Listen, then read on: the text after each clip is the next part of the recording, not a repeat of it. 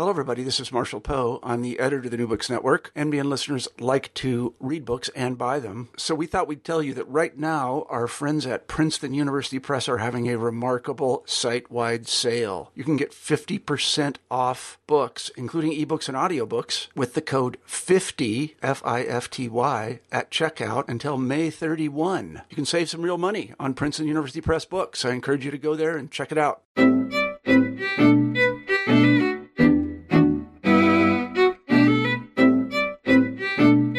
Hello, everybody, and welcome back to New Books in Jewish Studies. I'm Jason Schulman. We've got a great show for you today. My guest is Marjorie Feld, who teaches at Babson College, here to talk about her new book, Nations Divided, American Jews and the Struggle Over Apartheid, published in 2014 by Palgrave Macmillan. Marjorie, welcome to New Books in Jewish Studies. Thanks so much for having me, Jason.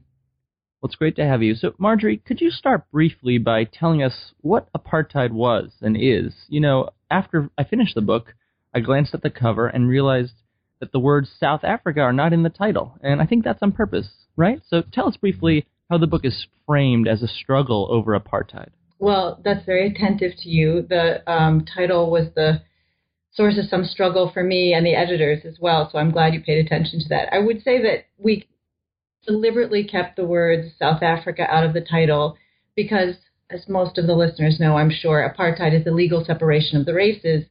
And most often when people talk about apartheid, they're referring to the historical forces and laws that were in place that emerged in South Africa, formally anyway, in the 1950s and ended when Mandela was freed and South Africa transitioned to democracy in 1990.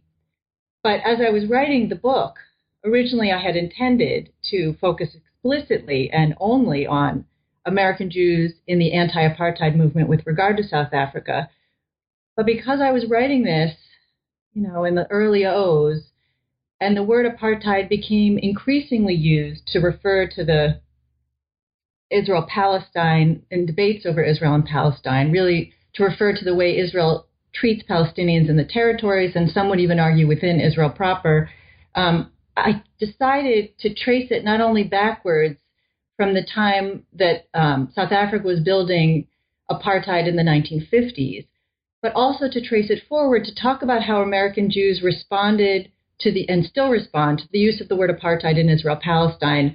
And what I eventually decided and came up with and discovered and hopefully demonstrate is that the debates are very similar. The debates stretching back to the 1950s, whether Jews should take a stand, have an obligation to take a stand against South African apartheid. Those debates sort of echo in the debates over whether or not American Jews can criticize Israel and talk about Israel and Palestine and use the word apartheid today. So that's why the word doesn't appear in the title, and that's why the stretch of the book goes from the 1950s up until really almost moments before publication in 2014. Mm-hmm.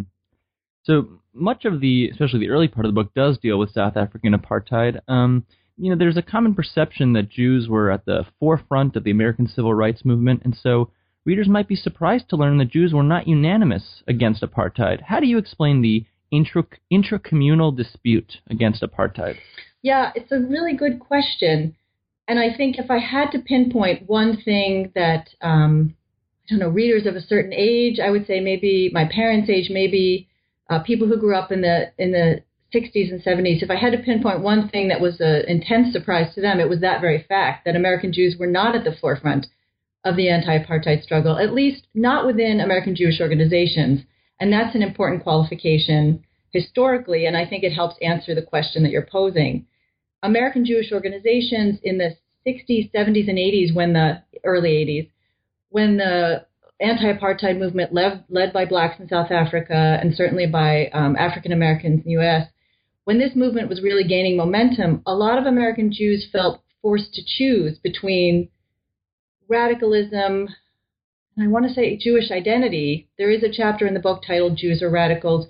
I think that the way American Jewish organizations sort of locked into a notion that it was either Jewish unity around the issue of a certain kind of Zionism or nothing. I think the way they locked into that, what I call a false consensus around Israel and Zionism, prevented American Jews from working against apartheid in from within American Jewish organizational life. And that is to say, these organizations kind of fell in behind a notion that we had to stand with South African Jews. And there's plenty of scholarship demonstrating that South African Jews were silent on apartheid until the mid-'80s. If we criticized apartheid as American Jews, we would be threatening the safety of South African Jews. And so to criticize apartheid was to diminish Jewish loyalty, was to diminish Jewish unity, and therefore was, inherently against the better interest of Jews across the world. So that force holds sway really in the 60s and 70s. And then increasingly, as Israel and South Africa become allies, first sort of covertly, and then, becomes widely known that Israel is allying with South Africa in a sort of Cold War alliance, I think, saying anything against apartheid, who is funding Israel in its moment of great crisis when it's on sort of a path towards isolation on the world stage, saying anything against South African apartheid in that realpolitik, right, in that scenario also presents a certain set of, it also creates damage to American Jewish unity and also threatens Jews, in this case in Israel. So there was a way in which American Jewish organizations sort of stole the narrative and presented American Jews with a choice. You can either stand out against apartheid and join anti-colonialist struggles and stay within the civil rights movement, or you can be Jewish and you can stand with Israel, not criticize South African apartheid, not join the growing third world criticisms of Israel's occupation and other positions that Israel takes around the world. So it's an either-or choice that I think many American Jews felt they had to make in the 60s and 70s and early 80s, that to stay with the anti-apartheid movement, to stay with the civil rights movement, was to abandon their Jewish identity. And certainly the narrative of a mainstream American Jewish organization contributes to that sense on their part. You say that Jews had to sort of balance their particularist and universalist commitments. So, after the Holocaust, some Jews seem to say, let's do whatever we need to do to make sure nobody ever has to experience something like this again. And some people said, let's do whatever we need to do to make sure we never experience anything like this again. Is that right? That's right. Yeah, there's a paragraph in there about the use of the term never again, and it was one of the hardest paragraphs I had to write. I would say one of the reasons that I chose this topic was to be able to interview people who actually lived through these moments. My first book was focused on the progressive era, and it was focused on a reformer named Lillian Wald who died in 1940. So it was very difficult for me to capture her voice, even in my mind, to think about her moving through space and time. And certainly I was immersed in her words, but I really regretted that I never had met her or really only met a couple people who had known her.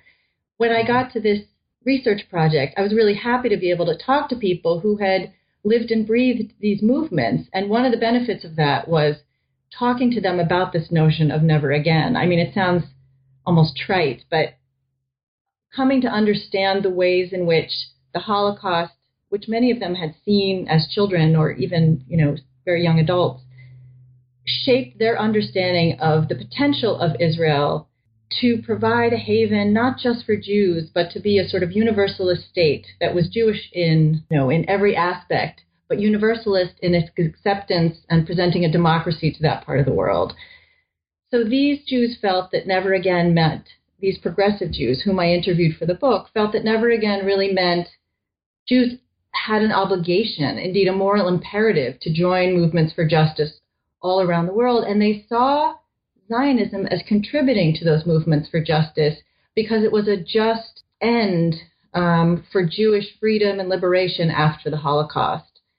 There were others, as you say, who appear in the book, for whom never again has a very different message, and it is one where never again means that we can't diminish Jewish loyalties. We can't stand in the way of Jewish unity, and that has to be paramount in our priorities no matter what, even if it means not taking stands against oppression such as apartheid. Mm-hmm. So a few of the chapters do contain these sort of short biographical sketches. How did you select them, and what sources? It sounds like you did interviews. What sources did you use to identify these figures? Yeah, that was the best part of the book. These interviews, the best part of the research for the book. I really just hunted around. I had intended to do this topic. Again, I began thinking it was going to be a book about the 1980s, and I looked at the Schlesinger Library. I'm a gender historian, and that has a great warehouse of sources on women, U.S. history and global history. And I found a couple women there who were in the anti-apartheid movement, and I started finding organizations, Jewish and not, that had taken stand against apartheid, and just, sort of following leads. It's difficult for me even to reconstruct, except for Peter Weiss, who occupies a prominent space in the book and with whom I'm still pretty close. He was one of the founders of the American Committee on Africa in the 1950s.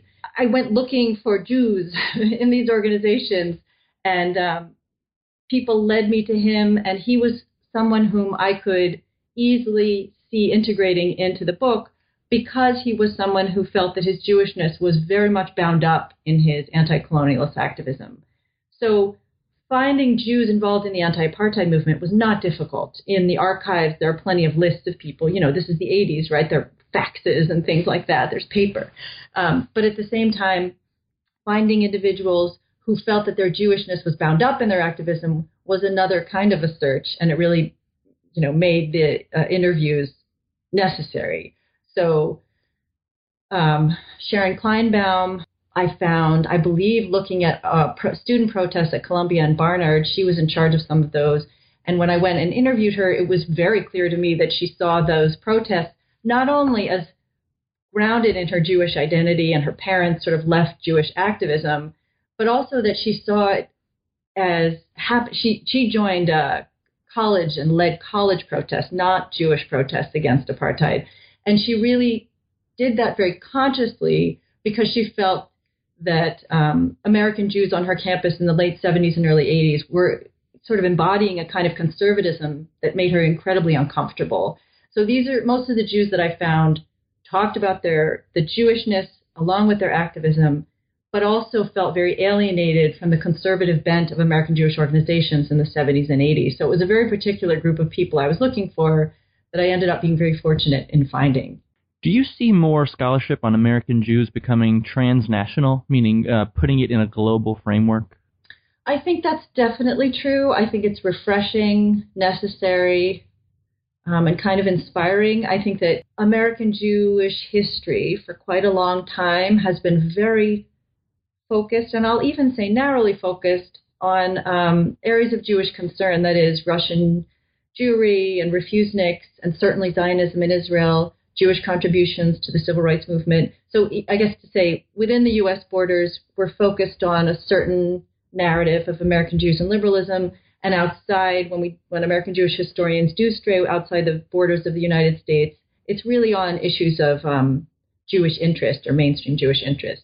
But I think that is gradually changing. I think it's a really refreshing change, and I think it will add complicated, new, interesting, compelling layers to the history of Jews within the United States. And the traditional story says that 1967 was sort of a turning point for Jews and how they thought about human rights as Jews. But you say, no, actually there was a debate earlier. So tell us just briefly, what is the traditional story and how do you challenge it?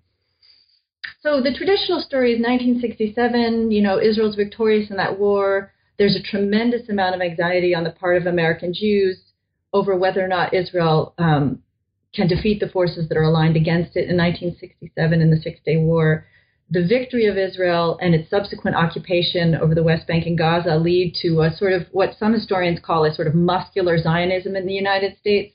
So there is this building up of this sense of Jewish accomplishment and Jewish victory and tremendous relief as well. And at the same time, so this is building this sense of Jewish identity. It's in the cauldron of the identity politics of the 1960s, the Black Power movement, and the rise of some anti-Semitism and anti-Zionism in the Black nationalist movements that then come to dominate the civil rights agenda in the late 60s. So American Jews who are feeling this new muscular Zionism are also feeling increasingly alienated from the progressive civil rights alliances that they had built in the 50s and 60s. And so there comes this moment, as I said before, something like the choice between are you a Jew or are you a radical? And I think that American Jewish historians have narrated it with regard to the rise of black nationalism, with regard to the rise of anti-Semitism and anti-Zionism in these progressive left circles, in the new left generally. But they haven't paid a lot of attention to the clues that were building long before that, even a decade before that, when Israel allies with France in the Algerian independence war, when other things happen within U.S. borders that indicate to some progressive American Jews that Israel is on this path toward abandoning its sort of what are heralded as progressive commitments in Black Africa. For at least a decade, Golda Meir led Black African nations to ally with Israel and really form a tight bond where Israel could count on those credentials, right? Israel could be seen in the way that I think progressive Zionists wanted it to be seen. It could rest on its laurels of forming alliances with these emerging Black independent nations and present itself to the world as a haven for Jews post-Holocaust. But after 1967, when Israel, committed itself to this occupation of Palestinian land, Israel increasingly is on this path toward isolation. The world and the Third World movement and Black nationalist movements start seeing Israel as an imperialist power. And again, I think that those clues had been evident to some before 1967. I think that not taking a stand against apartheid, for instance, when U.S. Jews and world Jewish leaders tell progressive American Jews in the 1950s and 60s, no, you can't take a stand on South African apartheid because that's going to diminish your Jewish loyalty. And as Israel builds an alliance with South Africa, and progressive American Jews want to speak out on that, and American Jewish organizations say, no, you can't take a stand on that because, Israel is increasingly alone on the world stage and South Africa is its only ally. I think all of those, even before 1967, are starting to diminish the credentials of Israel in terms of its progressive credentials, And I think if we look hard and fast at the evidence prior to 1967, we can see that Third World activists were already beginning to criticize Israel as an imperialist power. And so American Jews, not just post-1967, but prior to 1967, progressive U.S. Jews already are issuing some criticisms, already are feeling some tensions, and already are feeling this sense that they may be forced to choose.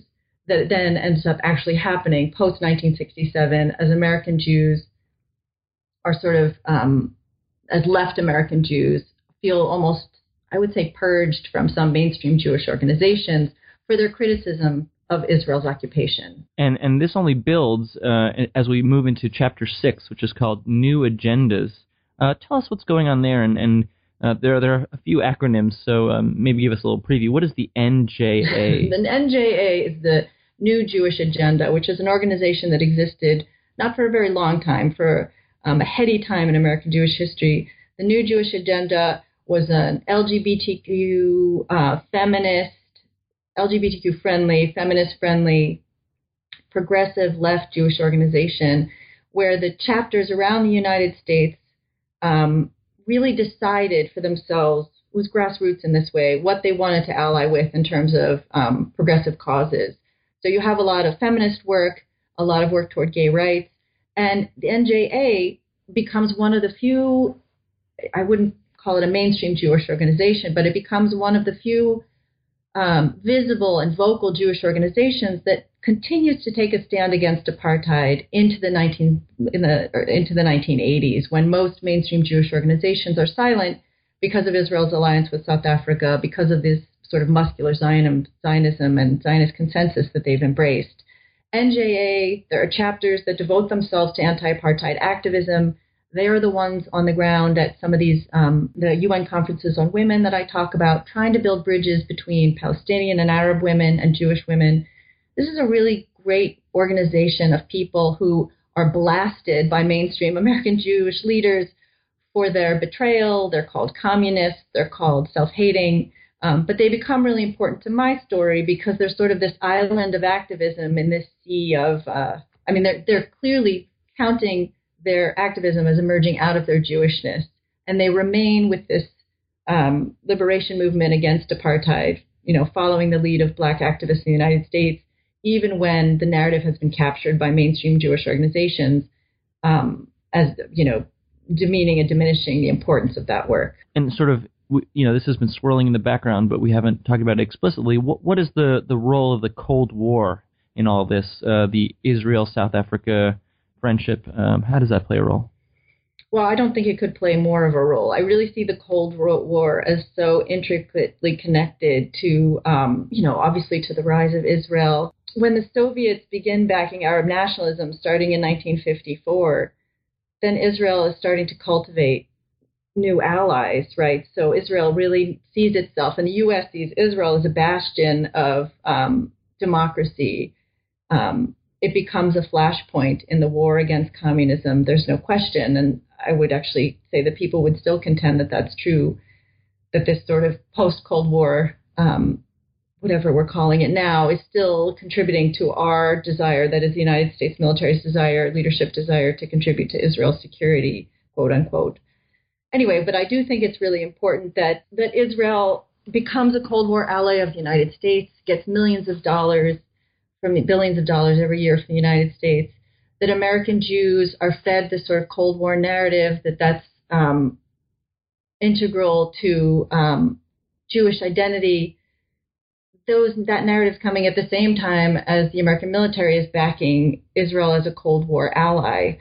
So as Israel stands on the world stage increasingly alone, except for American support, Israel turns to South Africa. And really, I think that Sasha Polokow-Saransky, who wrote this incredible book about the Israel-South Africa alliance, he calls that the alliance of black African nations with Israel, which, as I talked about, Golda Meir had cultivated in the 1950s and 60s. He calls it totally ripped to shreds by the time the Yom Kippur War comes along in 1973, because Israel's occupation has made it the subject of so many criticisms from third world countries, from a growing force in the anti-apartheid movement, that Cold War alliance between South Africa and Israel really ends up being pivotal to the way the United States sees Israel. And for American Jews becomes this sticking point that they just can't recover from. I mean, progressive American Jews don't know how to talk about the alliance between South Africa and Israel.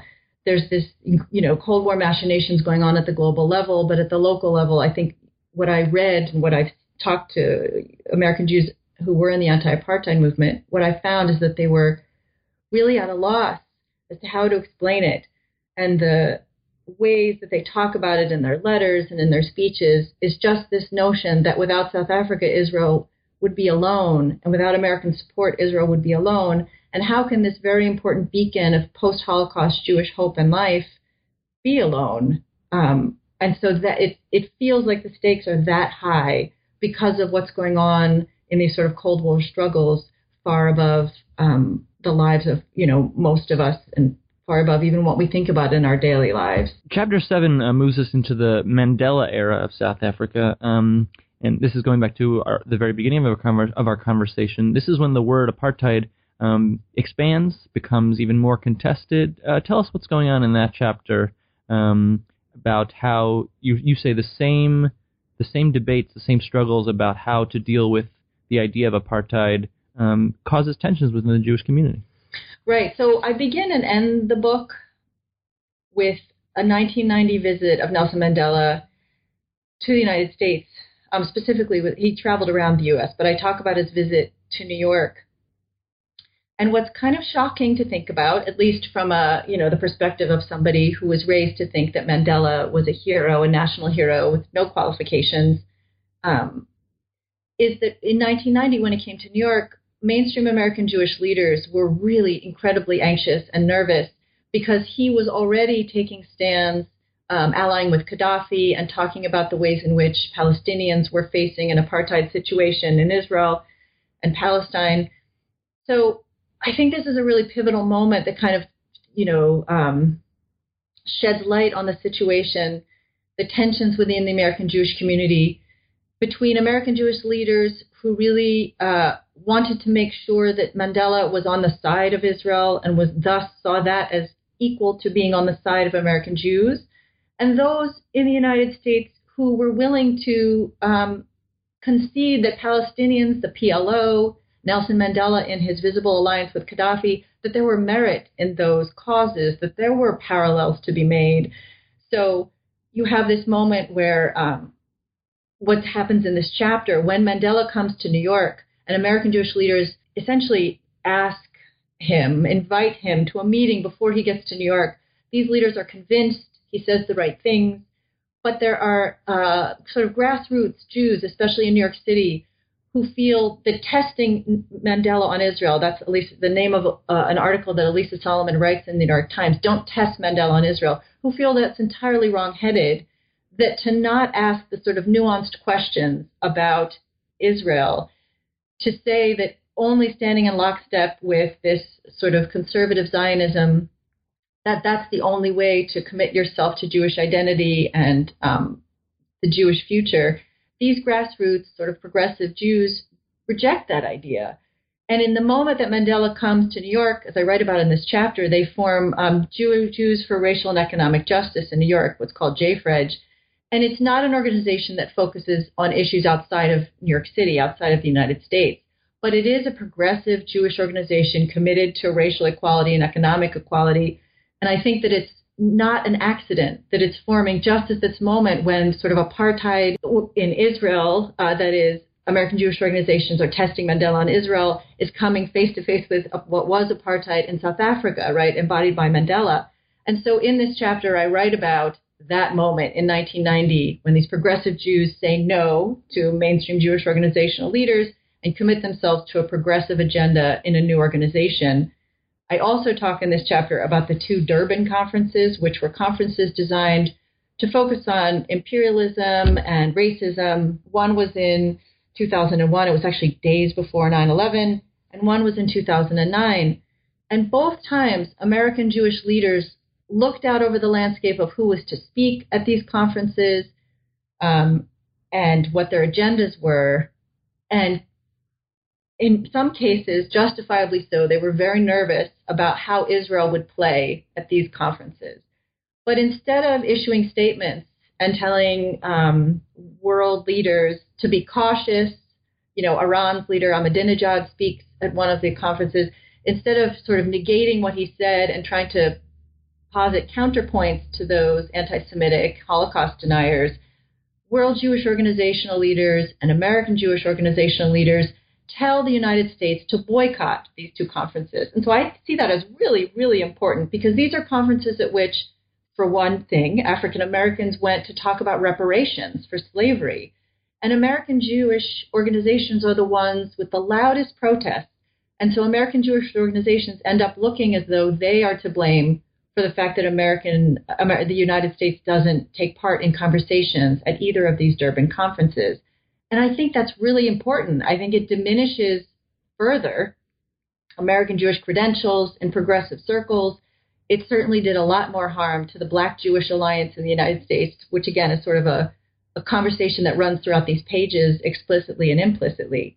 So this chapter talks about the ways in which American Jewish struggles with apartheid in South Africa had then colored and informed American Jewish debates over Israel, and to the degree to which American Jewish organizations were willing to commit to conversations about anti-colonialist struggles, reparations for slavery in the United States, all around the world. So I think it's a really important chapter in terms of having those two kinds of apartheid, those two conversations about apartheid encounter each other. Well, Marjorie, we've taken up a lot of your time, so any parting thoughts you'd like to share, and what are you working on next? Well, I'm headed toward giving a paper at the the Association for Jewish Studies Conference, which is coming up in a few weeks. And to look at the program of the AJS is to see that a lot of these narratives are sort of being complicated by scholars who are increasingly talking about, queer studies and Palestine studies. And so I think that it's an exciting time in Jewish studies, maybe especially in U.S. Jewish studies, American Jewish studies. And I'm hoping that my next study, which I don't have a firm grasp of yet, but I'm hoping that I can talk about the ways in which the opening up of that door, I think the opening up of conversations about Israel and Palestine in the United States is really, helping some Jews who previously had felt that door slammed in their face walk through it. I think that it's opening up the possibility that unaffiliated Jews can become affiliated again because the Jewish community and Jewish scholarship is becoming increasingly open to alternative perspectives. So I hope, though I don't have a firm grasp of my next project, I hope I'm able to sort of capture that spirit that's running through the Jewish community right now. Well, Marjorie, I want to thank you for being on the show today. The book is Nations Divided, American Jews and the Struggle Over Apartheid, published in 2014 by Palgrave Macmillan. Thank you for listening, and we'll see you next time. Thank you for joining us. Check us out at newbooksinjewishstudies.com. You can download the podcast on iTunes, check out our Facebook page, and follow us on Twitter at newbooksjudaism. Got an idea for a book we should cover? Send us an email, newbooksinjewishstudies@gmail.com. We'll see you next time.